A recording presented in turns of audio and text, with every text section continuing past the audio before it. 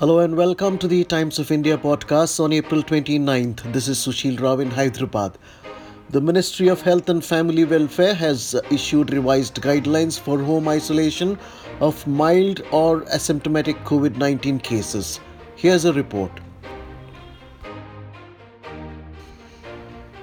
The asymptomatic cases are laboratory confirmed cases not experiencing any symptoms and having oxygen saturation at room air of more than 94%.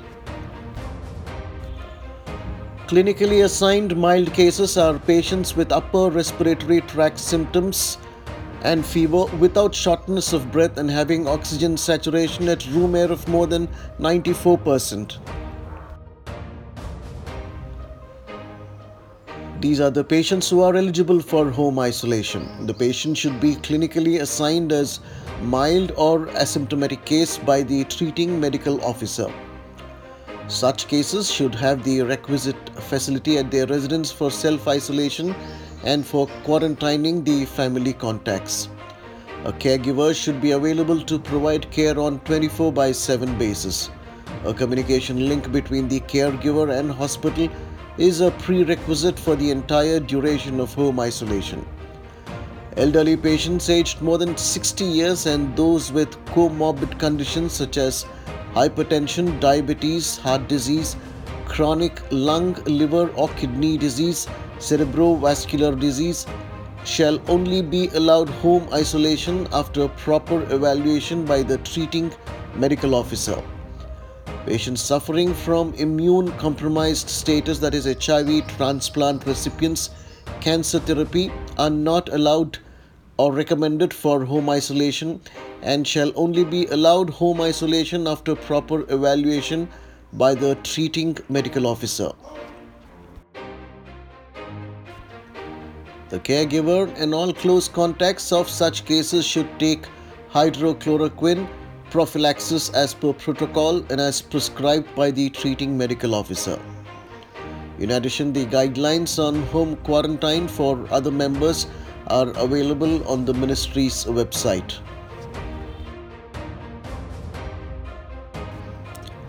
This is the treatment for patients with mild or asymptomatic disease in home isolation. Patients must be in communication with a treating physician and promptly report in case of any deterioration.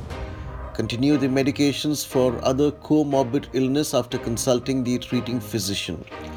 Patients should follow symptomatic management for fever, running nose and cough as warranted.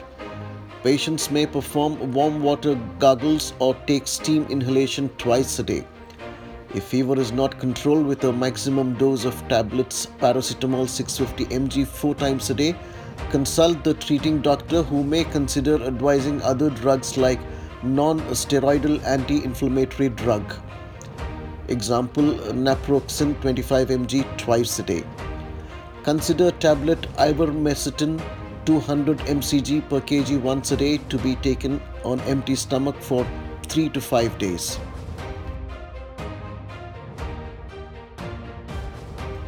Inhalational budesonide given via inhalers with spacer-rated dose of 800 mcg twice daily for 5 to 7 days to be given if symptoms like fever or cough are persistent beyond 5 days of disease onset.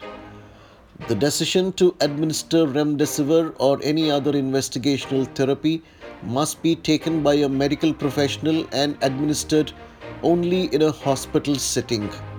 Do not attempt to procure or administer remdesivir at home.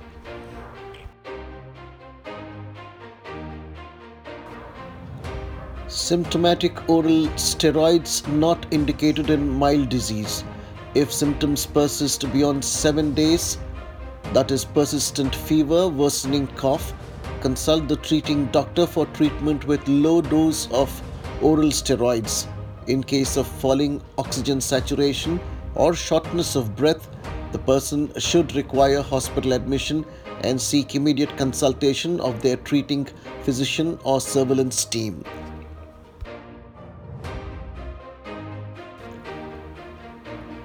So, when should one seek medical attention? Patient or caregiver will keep monitoring their health Immediate medical attention must be sought if serious symptoms or signs develop, and these include difficulty in breathing, a dip in oxygen saturation, persistent pain or pressure in the chest, mental confusion, or inability to arouse. When to discontinue home isolation?